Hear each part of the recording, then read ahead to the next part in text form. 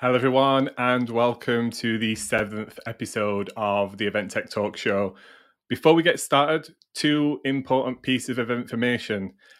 First of all, registration for Event Tech Live US and Canada is now open, and you can register at eventtechlive.com or by actually scanning this handy QR code, if I get the right corner, in the top right corner, and that'll take you straight to the registration page.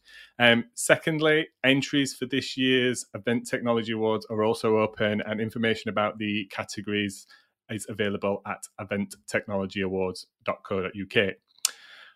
If you missed episode 6, which was actually recorded late last week, me and Katie Mohan of 5283 recently discussed the LinkedIn report that suggests that by 45% of all B2B events would be virtual, which is quite a polarizing kind of comment, and that's quite a lot of events. So go and check that out. We dissect that report.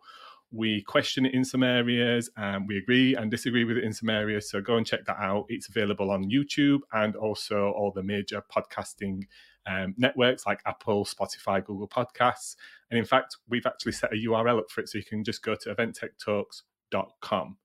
So on today's episode, my guest is Sam Allen, professional MC, virtual event host, moderator, and meeting designer. Sam, welcome to the podcast.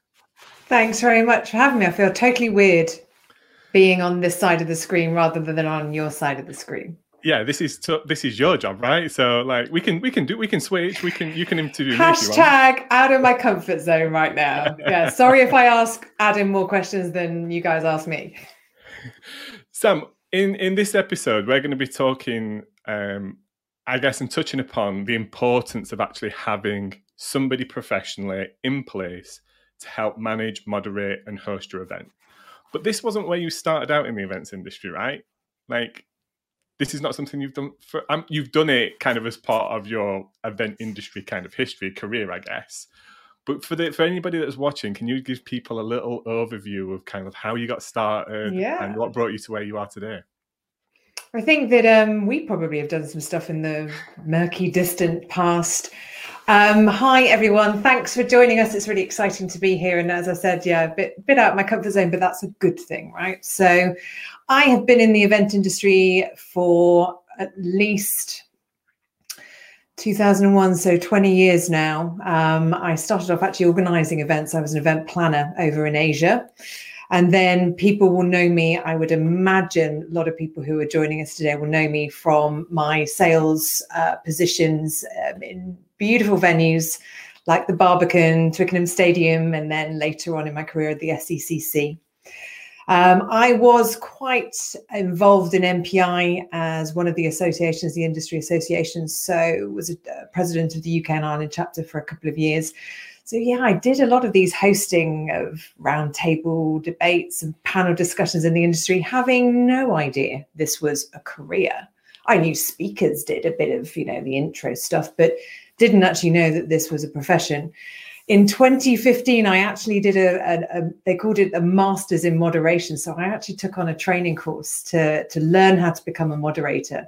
Still not really thinking it was a thing. I went off and set up a business consultancy. Some people remember Sequoia Partnership, yep. Sequoia Venue Solutions. And, life changes, difficult things happen. And the path was basically pointing me and pushing me towards becoming an MC. I was asked by a big pharmaceutical company to come and host an event in Basel in 2019. And I said, what's the event on? And they said, small cell lung cancer. I said, well, I know nothing about that.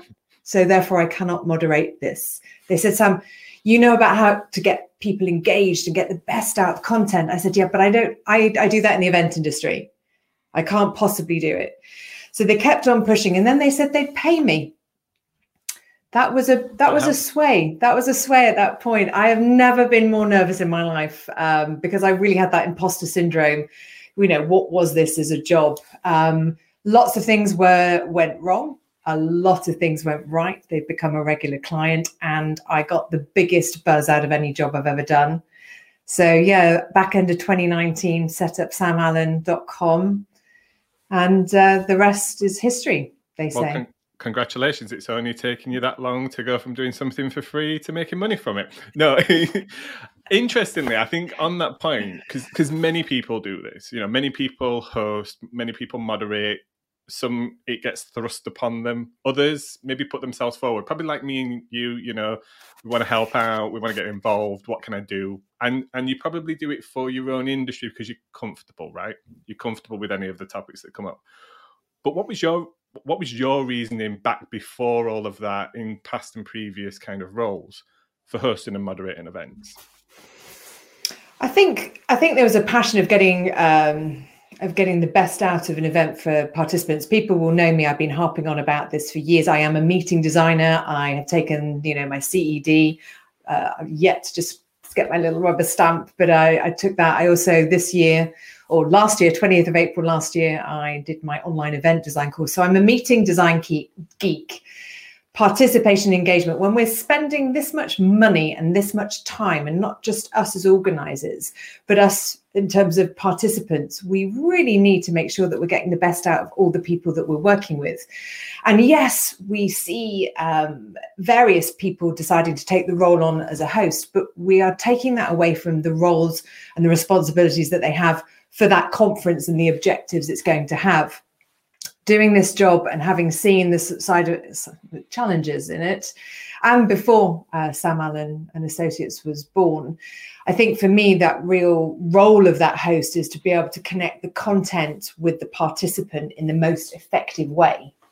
Yeah, it's really interesting you make that point, and that's been my experience, that you go to many events and probably 9 times out of 10 the wrong person is on stage hosting and moderating.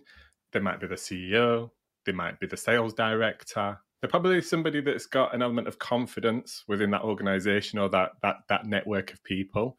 Yeah. And they're encouraged or coerced into taking that role because they have some level of confidence rather than it being their job. But that ultimately takes them away from what they were probably there at the event to do in the first place, which is maybe network with customers or deal with staff or do other elements of things. Do you think that's a trap that many kind of corporate and stuff, they just go, that's the person in charge, so we're going to put them on stage and that's got to be their job? I think there's a couple of things. I'm not going to say to our friends and our colleagues watching today, you must hire a host like Sam Allen or any of the team that we've got. But you've got to look at what actually that role is of the host. Now, I think there can often be, and I've had experience of this, where stakeholders within the organization, senior leaders, are a little bit worried that it's, the host is going to be the person that is the front, well, you're not our organization. You're not the face of the organization. No, I am, or a host will be. That's the job, the preparation and planning that we do. We become part of your family, part of your organization. But our job is to make those leaders, those senior, those important stakeholders in your conference look and feel comfortable and be able to do the best job that they are, which is the forward-facing piece. So, a good way to describe it is if we go back, and I know we'll probably talk about broadcasting, but think about TV. Yeah. Graham Norton doesn't introduce himself. He has someone, so you don't know who that is. You hear the voice of God or whatever it might be, or Anton Deck. We all know here in the UK. I know we've got a lot of different people. Google it if you're not from the UK. You can Google Anton Deck. I use them a lot in terms of broadcasting. We as hosts, and absolutely by choosing the right host, are there to make the best of your leaders, certainly not take the shine away. We always say the best job that we can do is if somebody actually doesn't even know our name. My job is so that it's so seamless in an in-person event for the government. Actually, I had somebody, the lady in the red jacket knows everything. That's right, but that's all you need to know. It's the lady in the red jacket or the lady with the pink lipstick, and she knows how to put all this together. So our role is to help elevate and make sure that your people shine, and that's our reason for being. There we go. You mentioned one thing that is an industry term, and I just want to make sure that we cover off those industry terms for anybody that's watching this that might not be. Did I use an acronym? Did I say something? No. Oh, good. No, not at all. But it was one of those things that the only voice of God that I ever knew about was that little voice in the back of my head that made me have the fear of God. Voice of God. Let's just explain for anybody that comes across this that doesn't know what that actually means. Could you explain what a voice of God is? And I was with those people when I went to that first pharmaceutical conference. They said, are we okay if we do some voice of God with you? And I thought we were at a pharmaceutical conference, not a religious gathering. So, it was very easy. The voice of God is the voice you hear when you hear, ladies and gentlemen, you have 2 minutes. Please find your seats. Please take your seats.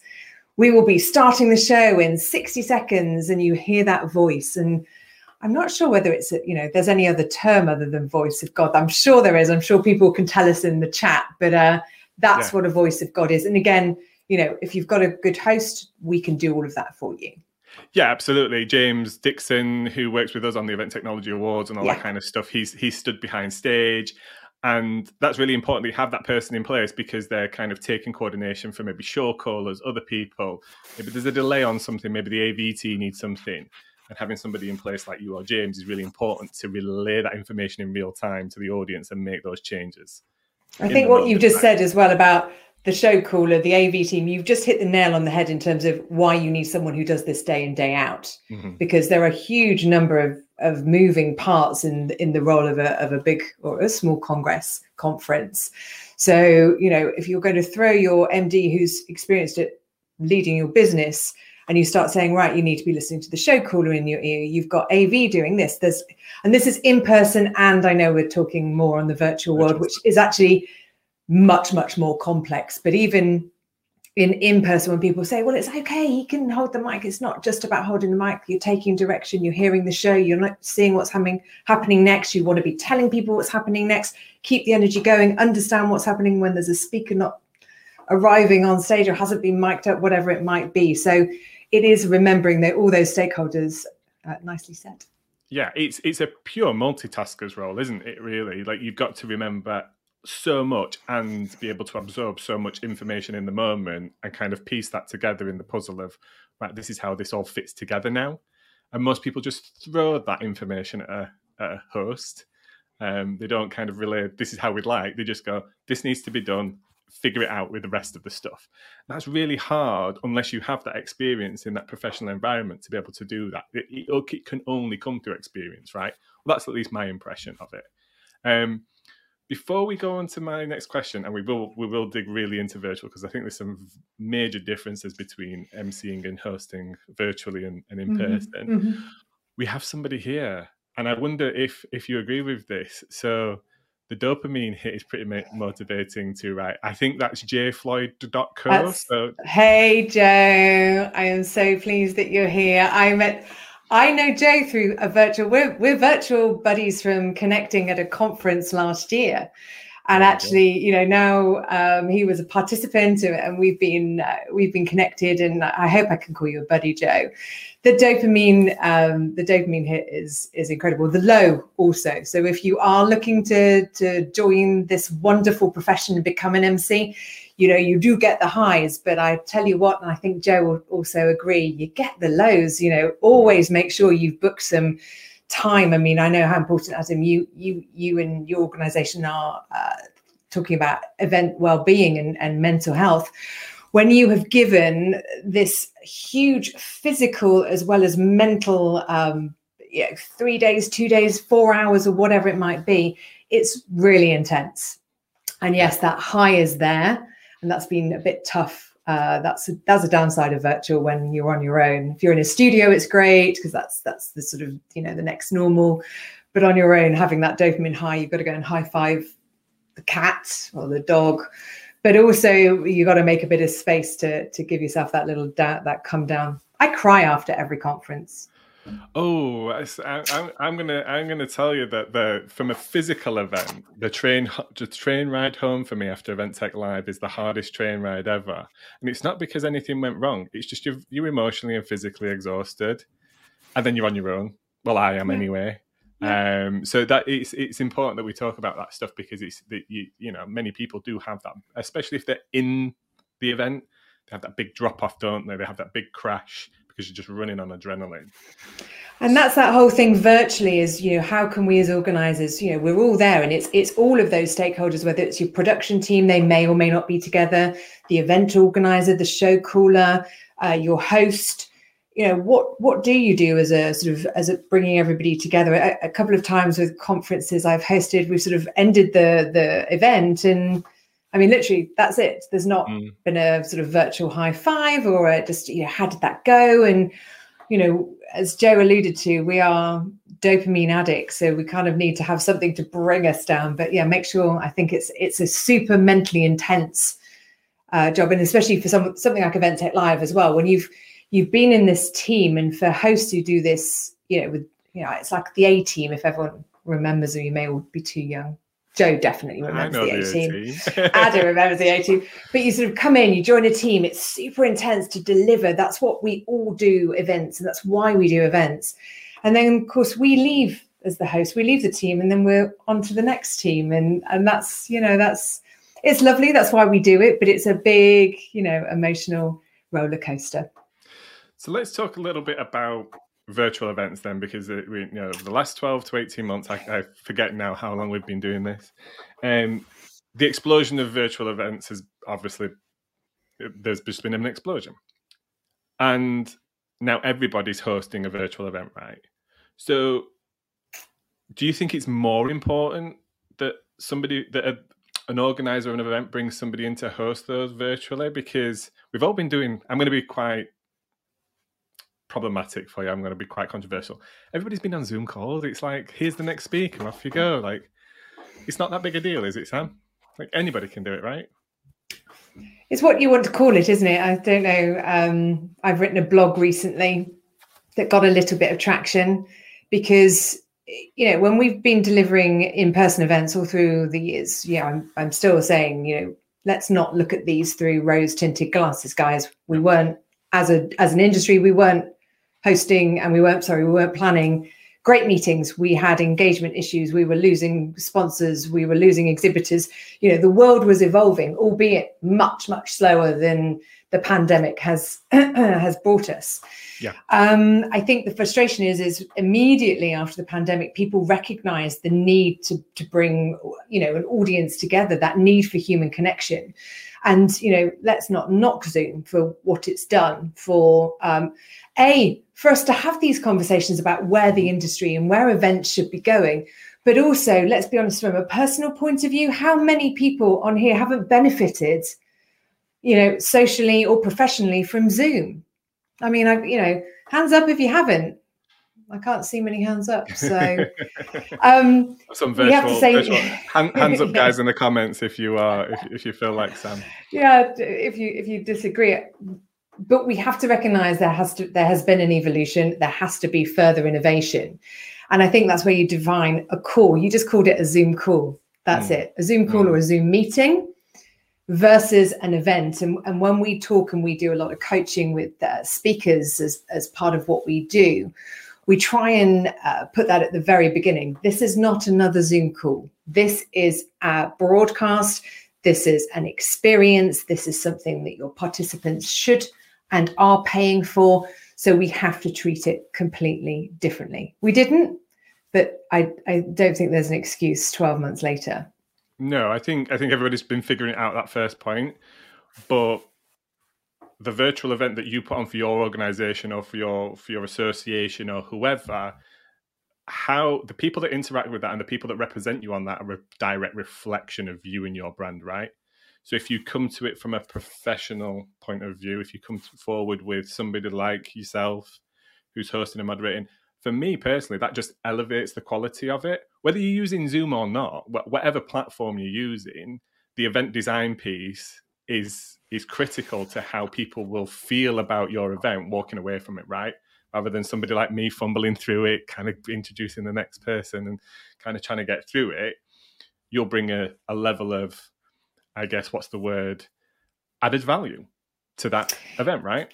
Yeah, it's added value. It's linking, and I love the fact that we've got somebody saying the only differentiator is a good digital host. And I already picked it up because I know I'm good at what I do, but a great speaker or a great host, and I would absolutely agree. And it's a make or break. And, you know, I say in this blog post, there's no such thing as, you know, when people say, well, I was digitally fatigued, I totally disagree with that. I think we're just all bored of crap digital meetings, if I'm allowed to say that. I think, you know, we're bored of not having people design these meetings with us as participants in their brains, in their minds. You know, we've got to sit there and spend a bit more time, you know, understanding time zones, what our audience are doing, who those audience are, what they're hearing, what they're seeing, what they're thinking. And if you go through sort of the design process, the design methodology, it's difficult to say at 5:30 UK time. You know, that's a process. Whereas I feel like, you know, in the last year, we've got a lot of people saying, we've got to do something, let's do it now. Or you can put a Zoom meeting on really quickly, so we must be able to put an online event on.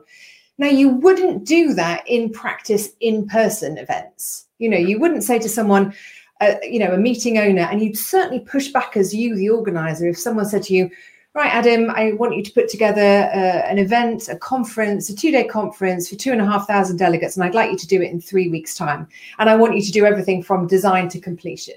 You just wouldn't do it. You'd just say, well, that's impossible. Well, I would also argue that's impossible to do that digitally. Well, if you're going to do something well and you're going to take 2,500 delegates, of which that's a huge amount of time and a huge amount of investment that they're giving you, you've got to give it that time to plan and prepare properly. Well, that also, I guess, nicely segues into some of that extra value, though, of bringing you in, is when somebody maybe does have that task and the event organizer title goes to many different people in an organization, right? Bringing somebody like yourself in with that level of experience and confidence can add so much value to advising on how to piece this event together, right?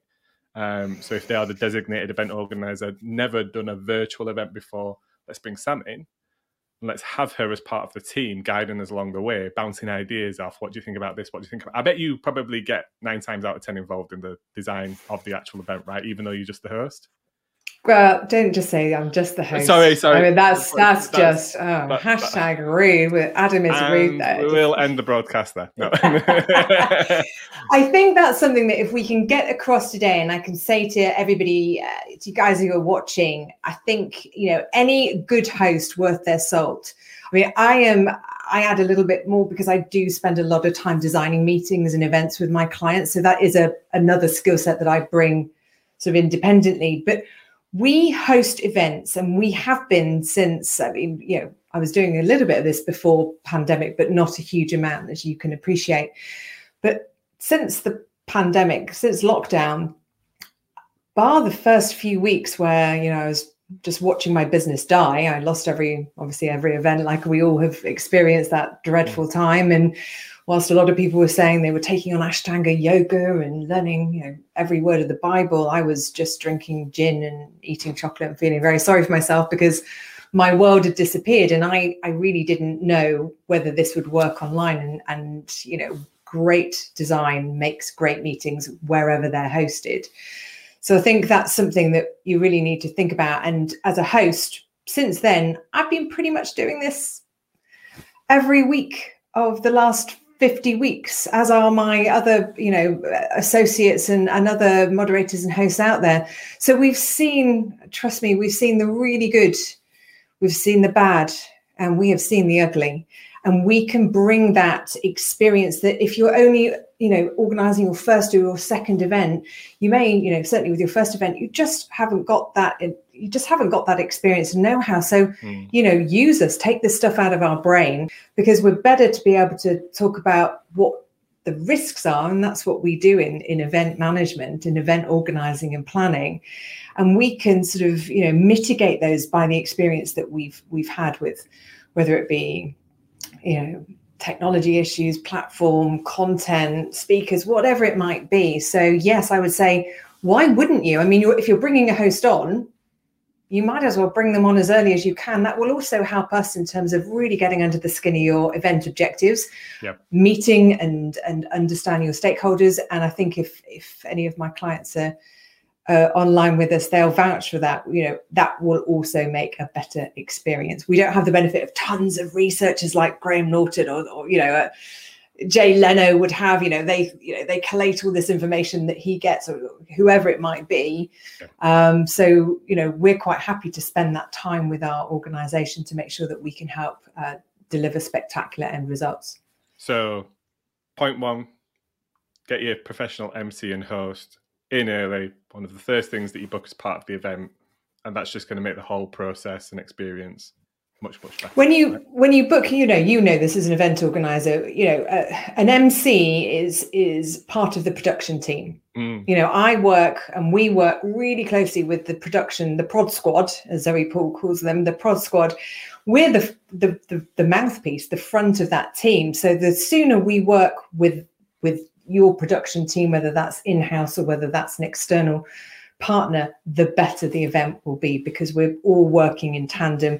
The event production company will be bringing in their expertise, and we sit like hand in glove.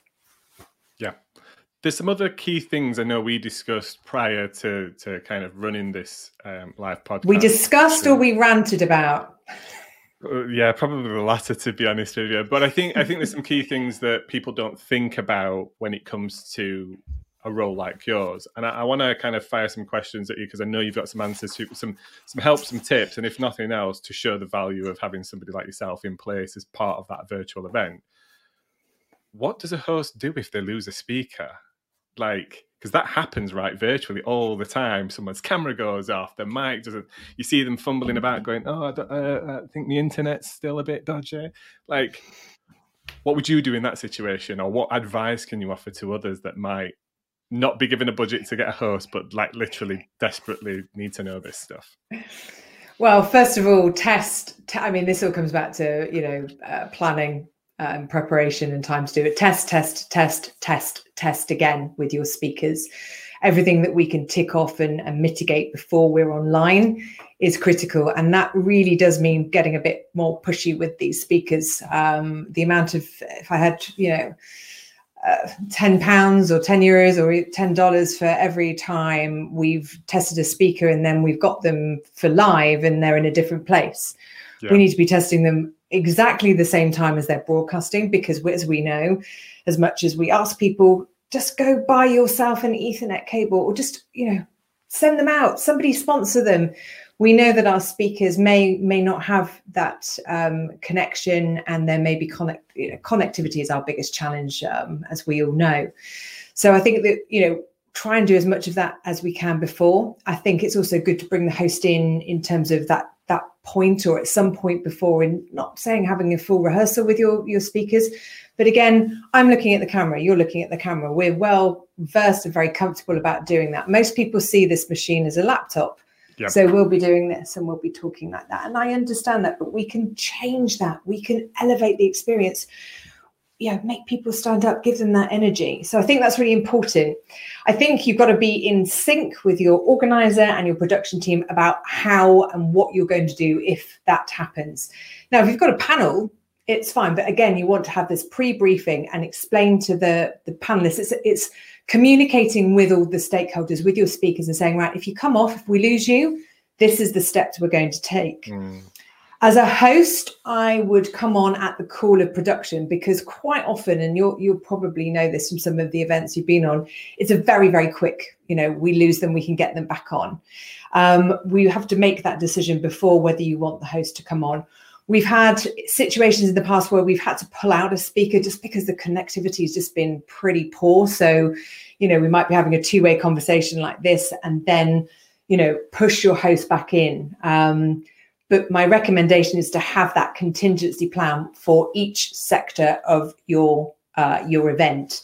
What do we do in this scenario? You may have not the need of the host. You may have a moderator that's there, or somebody else that might come in as a backup, as a second, so to speak. But it's just a consideration to have. As a host, we'll always be there. I won't be off. It's the communication. If I need to go grab a drink and leave the studio, then I'll do that when it's appropriate. But then you can't cover all bases. We had a pre-record.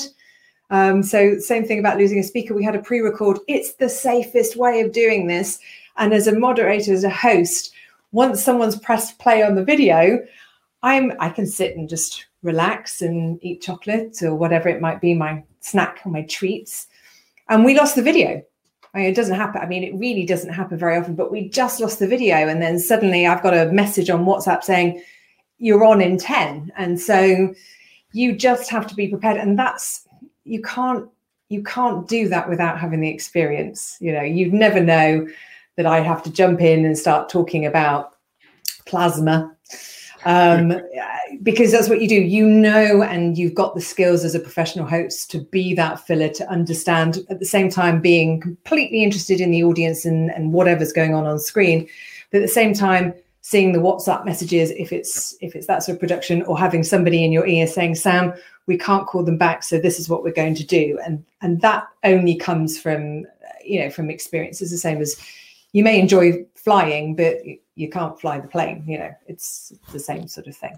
There's so many important points there. I think I can honestly see events going, especially ones that have virtual and hybrid elements, this now being part of, we've discussed it internally. Should we ask certain technical questions as part of the process of selecting a speaker? Do you have a hardwired internet connection? Do you have any form of lighting? Do you have a microphone? Because all of those now go into not only knowing that there's some level of experience there in that person actually delivering a session in this way, because not everybody has, but also some knowledge in they've probably experienced a few things going wrong themselves, and they see the value of upping the quality, which ultimately helps you. There's nothing worse, is there, than having a virtual event where somebody looks like a shadow and it looks like they're in the toilet and there's echo and, you know, there's all these kinds of things. I mean, let's be honest, we're all working from home, and I've got a little son in the background. I'm sure he's going to kick off at some point, and we'll probably all hear that. But we can all accept that. I think what I can't accept at this moment in time is somebody coming. It would be like almost a speaker coming in board shorts and a vest to a professional conference and accepting that's just, you know, that's a given. It's fine because I'm here to speak. Matt Coyne, if you're watching this, by the way, that was you I'm talking about. And I think there's some other interesting things that you said there as well about like what happens in the moment. Like, it surprises me how many event organizers still don't have a technical issues holding slide in the deck. Yeah, I mean it's a just extremely simple. Most of the production companies I've worked with, I mean, no, all of them have been awesome. So I'm going to say that if they're joining us now. But again, that's where you cover off as part of the process. You know, you do this again. This is just different. We've got to keep on remembering this is just a different venue. What would we do, and how do we do it in person? And again, that whole thing, I know that we discussed standing versus perching. I'm perching at the moment, as you know. It's been a bit of a busy day. But you know, if we just do one thing, please, can everybody get their speakers to stand? What happened? If we did that, we would elevate this digital experience exponentially. Just that one thing. We don't, apart from on a panel, when we have people on stage sitting down, and I still quite like them perched. I think it's more, you know, physically energetic, which is always good for delivering content. But, you know, when have you seen, just unless you're physically enabled or unless it's part of a show, how often do you see a keynote sitting down in a t-shirt or shorts, as you said, you know, and it beggars belief that we're still a year on accepting that. And I think as event industry professionals, I think we know better. We do. We've been doing this. We've been planning this. And it's also very easy if people are broadcasting at home and they come online before the session, you can see what they're wearing. And I have had experience where our wonderful event manager has told them to go and get changed because, you know, this is an event. We wouldn't, you know, again, you wouldn't be faceless. You wouldn't be not well lit at a conference. But it's a case of what, as you said, what's that checklist? And what are your boundaries? And what do you do to respect those participants who are paying to see this content? Yeah, and like you said, even if they don't have it, then it's your responsibility as an organizer to send this kit out. Amazon has it dirt cheap. You don't even have to get it delivered to your place. You can just get it delivered direct to the speaker. There are great professional industry companies that support this and send speaker packs out on return. Yeah. They can even sustainably be sent from one speaker to the next speaker without having to come back internally all the time. So there is no excuse now with how good the infrastructure and how cheap this equipment is, both direct or through a supplier that can be handled, that you should be able to get 90% of your speakers up there with good quality lighting and audio and stuff. And stick it, you know what, just stick this in the budget. You're not paying for speaker accommodation. And I'm a real firm believer, and I know we'll talk about the future about, bringing awesome content without having to fly someone, 3/4 of the way around the world for one day. Put this into the budget, because it's a flipping load cheaper than a business class ticket from, London to Sydney. Sending, and again, I know we've got issues at the moment with the B word now, not the C word, with Brexit. But, again, with the time, what does that look like? But as you said, I spoke to a colleague today about this. It costs less than €20, £20, $20 for an Ethernet cable.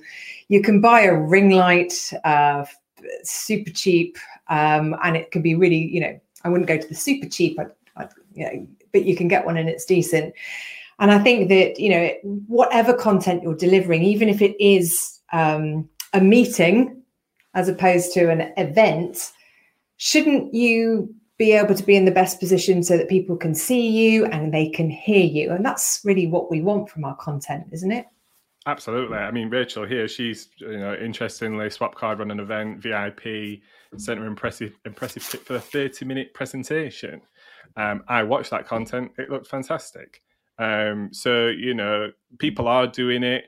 Sam, out of interest, what do you use as your, let's talk tech, let's talk some kit. What do you use to? Well, annoyingly, I don't have my play camera on, because I'm setting up for an event in here. Otherwise I'd take you on the tour of this very, very minimal studio space that I have. So I have an HD camera, and again, you don't need to spend huge amounts of money, because we've got to remember, even though I'm in an office studio, so this is purpose built for what I do, this isn't a treated studio. This isn't production with an MCR. We don't have that here. So you can only be as good as the space you are. I filled it with furniture to try and make sure that the sound is absorbed, so it feels a bit more inclusive. Yep. So I have a great microphone, a Blue Yeti microphone. I think for everything I do, if you can't see me, it's really irrelevant, but you need to hear me, and I need to be very clear. I work with global audiences. I need to give you housekeeping. I need to tell you and support you with how you can get the best out of a platform, how you can engage. So I think sound is probably for someone in my role really super important. So a really good microphone. I have AirPods so that I can have people talking to me in my ears, and it also completely zones out from any other noise that I've got. So I'm really just focused in on all the content here. I have some professional lighting and a green screen for any conferences that use them. And it's actually set up, just you can't see it. And obviously the window to the beach. Something interesting. I need to sort this out, because I've had like a white cupboard for the last year. I'm slowly getting them, trying to decide what to have. Might have some of my art and stuff going in the background. But you're right. Not to anybody watching, I'm sure people watching this are probably in it and already have some kind of this equipment, but you can get set up for very cost effectively, can't you? And you'd be surprised I think people are surprised how much little money you actually need to be in to get such a big gig. It's actually when you start going up from, I don't know, let's say I've got here a Logitech C920, 1080p camera, fantastic, maybe a couple $100. When you start jumping up to, let's say, a Sony or a Canon or something like that, markedly different, but you have to invest huge amounts more money to get diminishing returns. I feel sometimes you can, the higher the spec that you go, it gets just marginally better. And in this environment, it probably doesn't translate. It's not. No, you need to then shift into a studio. You need to go where there's a multi-control room, where there's, really, reliable fiber, where the lighting, where the room is treated for sound, studio stroke venue. I think, for speakers, if you're okay with speakers being at home and that's the situation they're in, then reliable connectivity. And if I could, again, I'd be a rich lady if I bet on this. When people say, well, I've got really high speed Wi-Fi. Great, that is really great.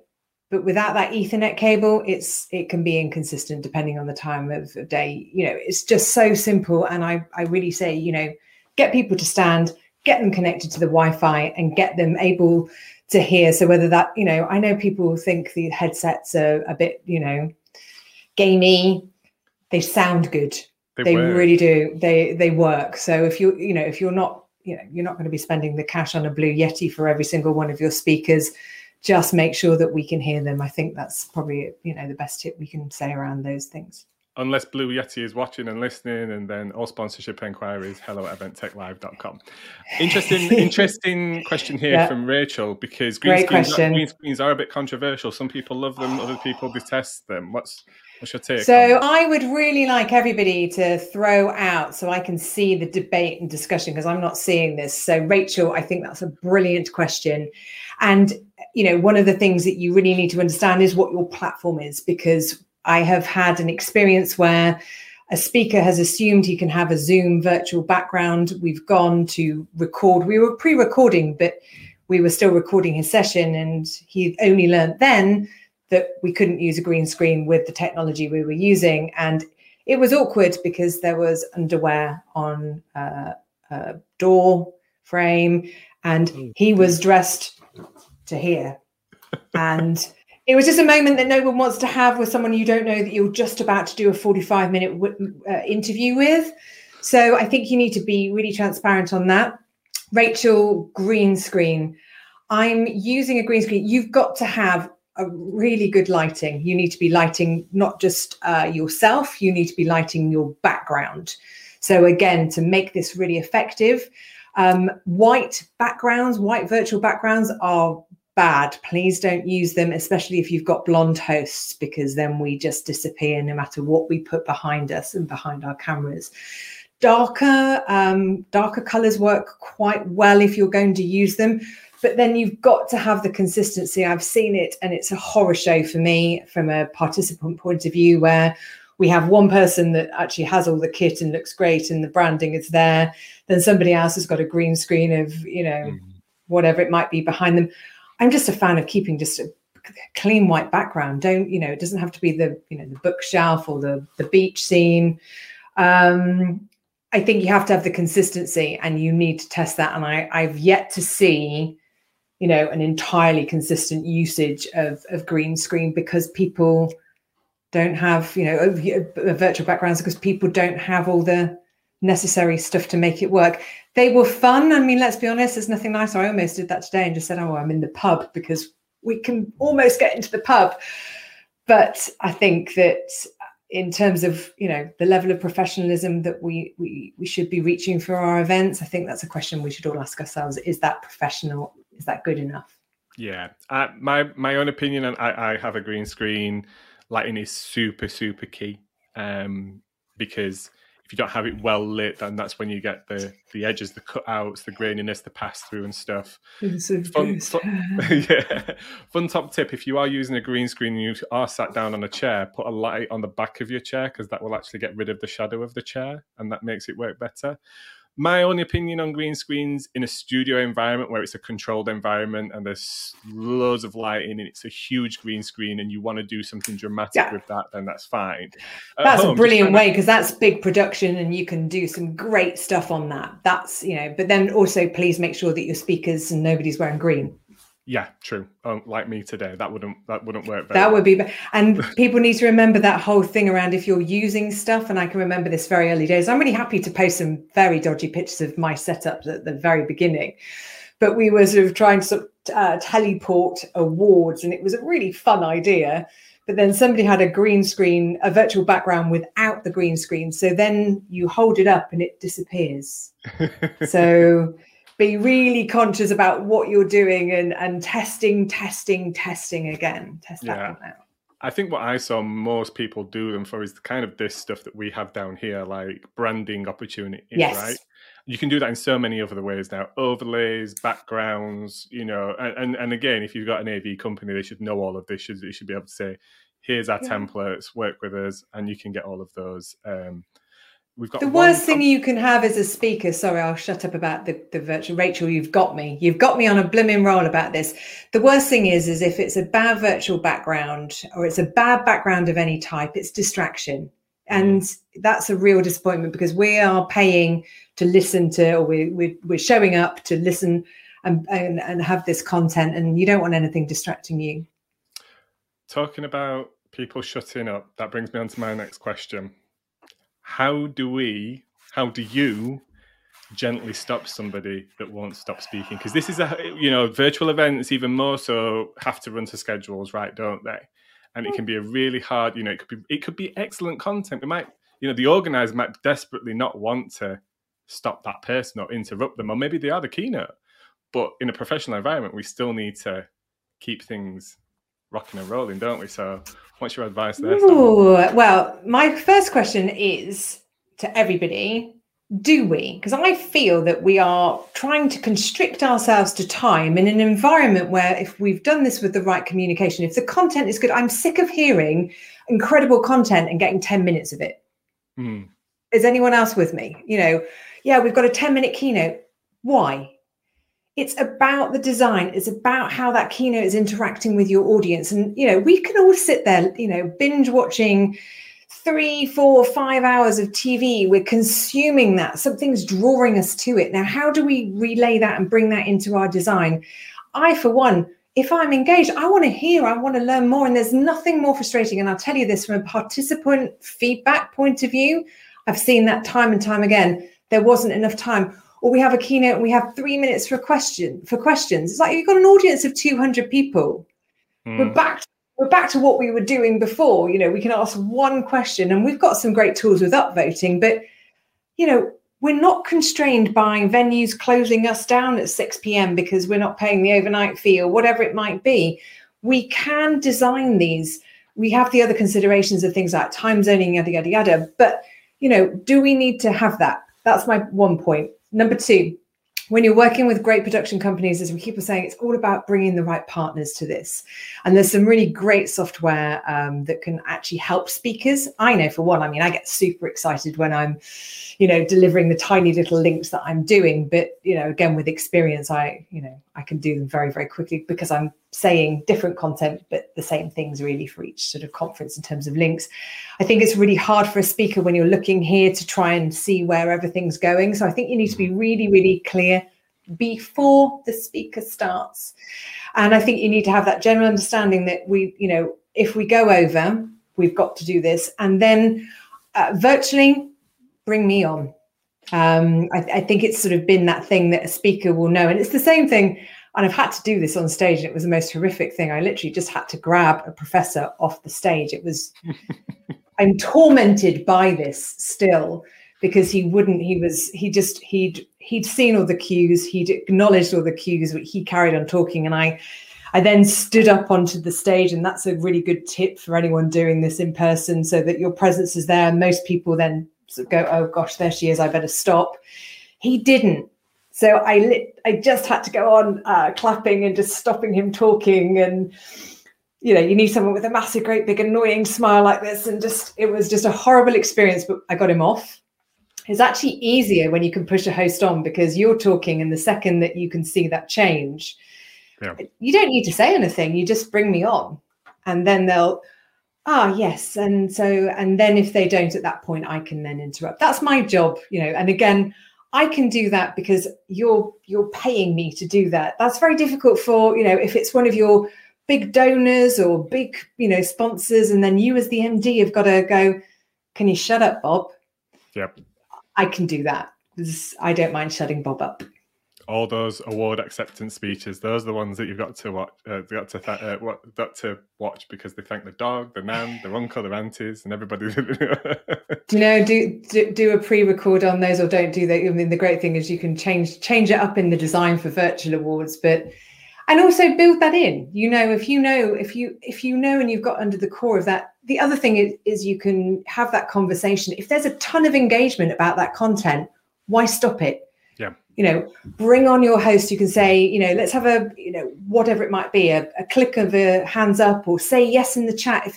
do you want us to carry this on? You must respect the audience and what they're doing. But quite often, that's been an experience of ours that, we'll go back to the audience and say, do you want to carry this on extra 5 minutes or whatever it might be? So I would be more fluid about our boundaries of time, but don't be afraid of pushing your host on.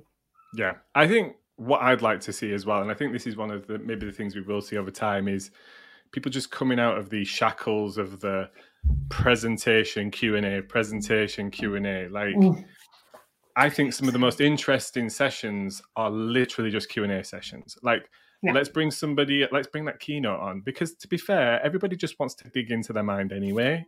They want to go, oh, you said this in your last event, or there was this article about you, or what do you think said this on stem cell research?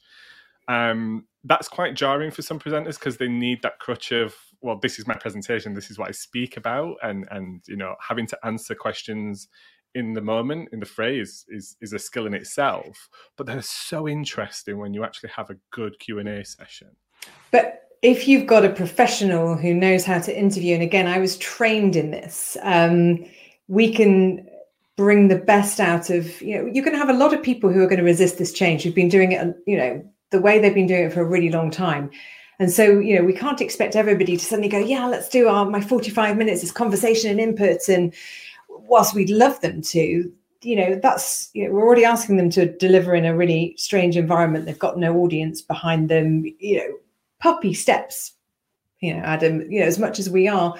Things that we can do is, have the faith in a professional interviewer that can pull out the best in those people, give them the time to work with that speaker, with that content. Another thing that I don't know if you've seen works quite well is having sort of, a meet the speaker session after, so that they're not feeling like they're performing, and you can get into a face-to-face room and have a round table and ask those questions. So there's a variety of little ways of doing it, but it does rely on, your speaker that you're working with and how comfortable they are. Yeah, very true. I'm conscious of time. I've been just spoken about time, funnily enough. Good grief. Yeah, look at the time. What is, as a host, what are some of the things that you're really looking forward to seeing out of virtual events? Because I think I know by quite a lot of the industry, there is some resistance to carrying on virtual post-pandemic. There's a desire by everybody, me included, to get back to physical.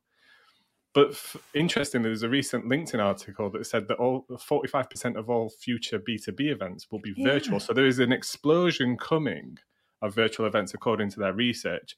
What's some of the things that excites you? Because I know you're passionate about sustainability, about well-being, which also comes into like staying away from home, traveling, all that kind of stuff. But what's some of the things that you really looking forward to as part of the virtual event scene? So sustainability, inclusivity and diversity. If I just pick 3 really important factors, I'm in the same, I am seriously needing to hug people who know me know I'm a hugger. You know me, I'm a hugger. I want to do that. I want that physical experience. I want to be with the team. We're talking about Joe saying that dopamine hit, high-fiving myself at the end of a conference is pretty depressing, right? And now the pubs are open. At least I can go and sit outside a pub. But, we cannot take away the fact that we have a climate crisis. We know this. And event organizers, this is a tough job. And we are really going to start going, we think the pandemic has caused some innovation. Real innovation starts now. We are going to have travel restrictions due to sustainability, and we should. But that leads to inclusivity and diversity. So those that can do it sustainably, that you're managing that experience and, that delivers on your carbon targets. That's great. But we're opening up this whole new world that, first of all, we're bringing people to our events who maybe have never been before, couldn't come before for a whole plethora of reasons. So we are suddenly turning all our organizations into hugely more inclusive organizations. We're spreading our message, whether that's increasing membership, increasing sales, whatever it might be, to a much, much wider audience. We can hold that legacy. We can keep that stuff. We don't have to have people arriving today at 5 to 6 or 5 to 10 or whatever it might be. They can come back. They can consume this stuff. We didn't do video on demand, content on demand. So really exciting there. And I suppose for me, my passion is diversity. We can really draw on the virtual world. We may not be able to get those speakers because we can't fly them, we can't afford to, we shouldn't be, whatever it might be. We open up for our participants to become more diverse, our content to become more rich and diverse. I think the opportunity is there. How we do it and how we deliver it this year is going to be the trial and test. And I'm having some fun with clients right now about that. And I look forward to us doing this again in 6-9 months time, when we can sort of communicate some war stories and some great successes. But I think, please, yes, let's get back into meeting in person. We can do, people are always saying about networking, what we're missing is socializing. It's not networking. We can network online. We can do that. We've been doing this, LinkedIn, Tinder, shall we carry on? Facebook, we've been networking online. What we don't do is socializing well, because, we're human people. We want to touch, we want to taste and feel. So yeah, I say it's an exciting time, but, keep looking at how we can evolve the virtual with the in-person. I think that's such a key word, evolve, evolution of events, right? If you look back at the original exhibition and trade show, they don't look too dissimilar to what we had today. The industry has arguably gone through its biggest transformation in its history over the last 12 months. And I think as an industry, we should embrace that change and look at the tools and the technology and the formats that we can use to bring more people to our events, more investment to events. Because the more virtual events that happen, generally the more physical events will happen, the more our industry will boom, the more talent it'll attract. It'll just make everybody's business, jobs, livelihood a lot better. And I think in the sphere of marketing, events have been kind of left out on the left field a little bit. And I think now with virtual, funnily enough, they're being brought into that digital kind of marketing sphere of, this might make sense for us in terms of, absolutely. I have one final question for you, Sam. Okay. This is the one thing I'm going to introduce now for all my speakers.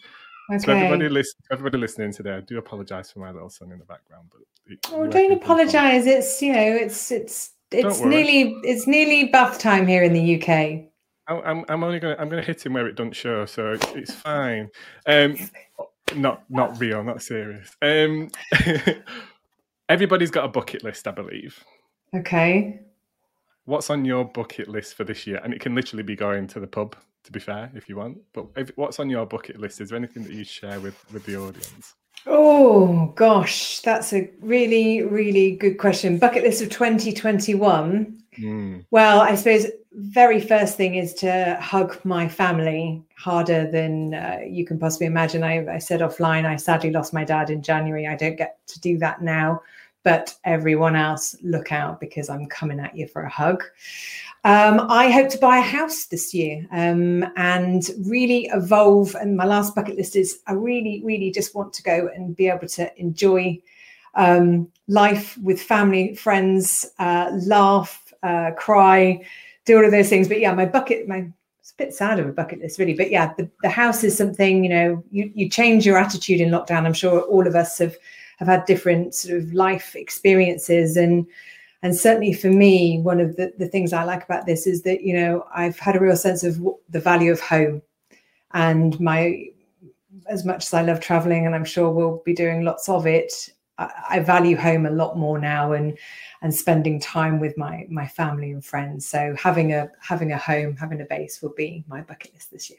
I think they're perfect bucket list things, considering everything. It shows where real value is, right? So, Sam, thank you for sharing with me and my audience and whoever's watching your top tips for, emceeing and having a host event. I think they're really, really important. I think something that every organizer and organization should consider as part of their events. We see huge value in our host, James, and probably would never do the event without him, if in all honesty, because it would be a totally different animal, a totally different kettle of fish. But if anybody wants to follow up with you, reach out with you, where's the best place to go? I am always, when I'm not hosting a conference, which you won't get a response from me because obviously I'm focused on doing the conference. But yeah, I'm always happy. Please, there's no obligation. I love making events a great success, and if I can help anyone, just with a 20-minute call, a Zoom-offie, as I've called them, I think I've branded that, the Zoom-offie. You can reach me at Sam Allen, and everyone knows I spell my name stupidly. I'm the only SAMME, SammyAllen.com. Find me on LinkedIn, tap up Adam for my mobile number. So you'll find me on social at Sam Allen. But yeah, if you just want to say, does this work, Sam? Does that work? I'm really happy, because I'd rather you have happy, successful meetings, because then we just make a bigger, more successful industry, and there's more work for us all. But thank you for listening. Thank you for having me. Hope it was useful. It was brilliant. Everyone, that's the end of this episode. We'll see you in the next one. Please do check out Sam and connect up with her after the show.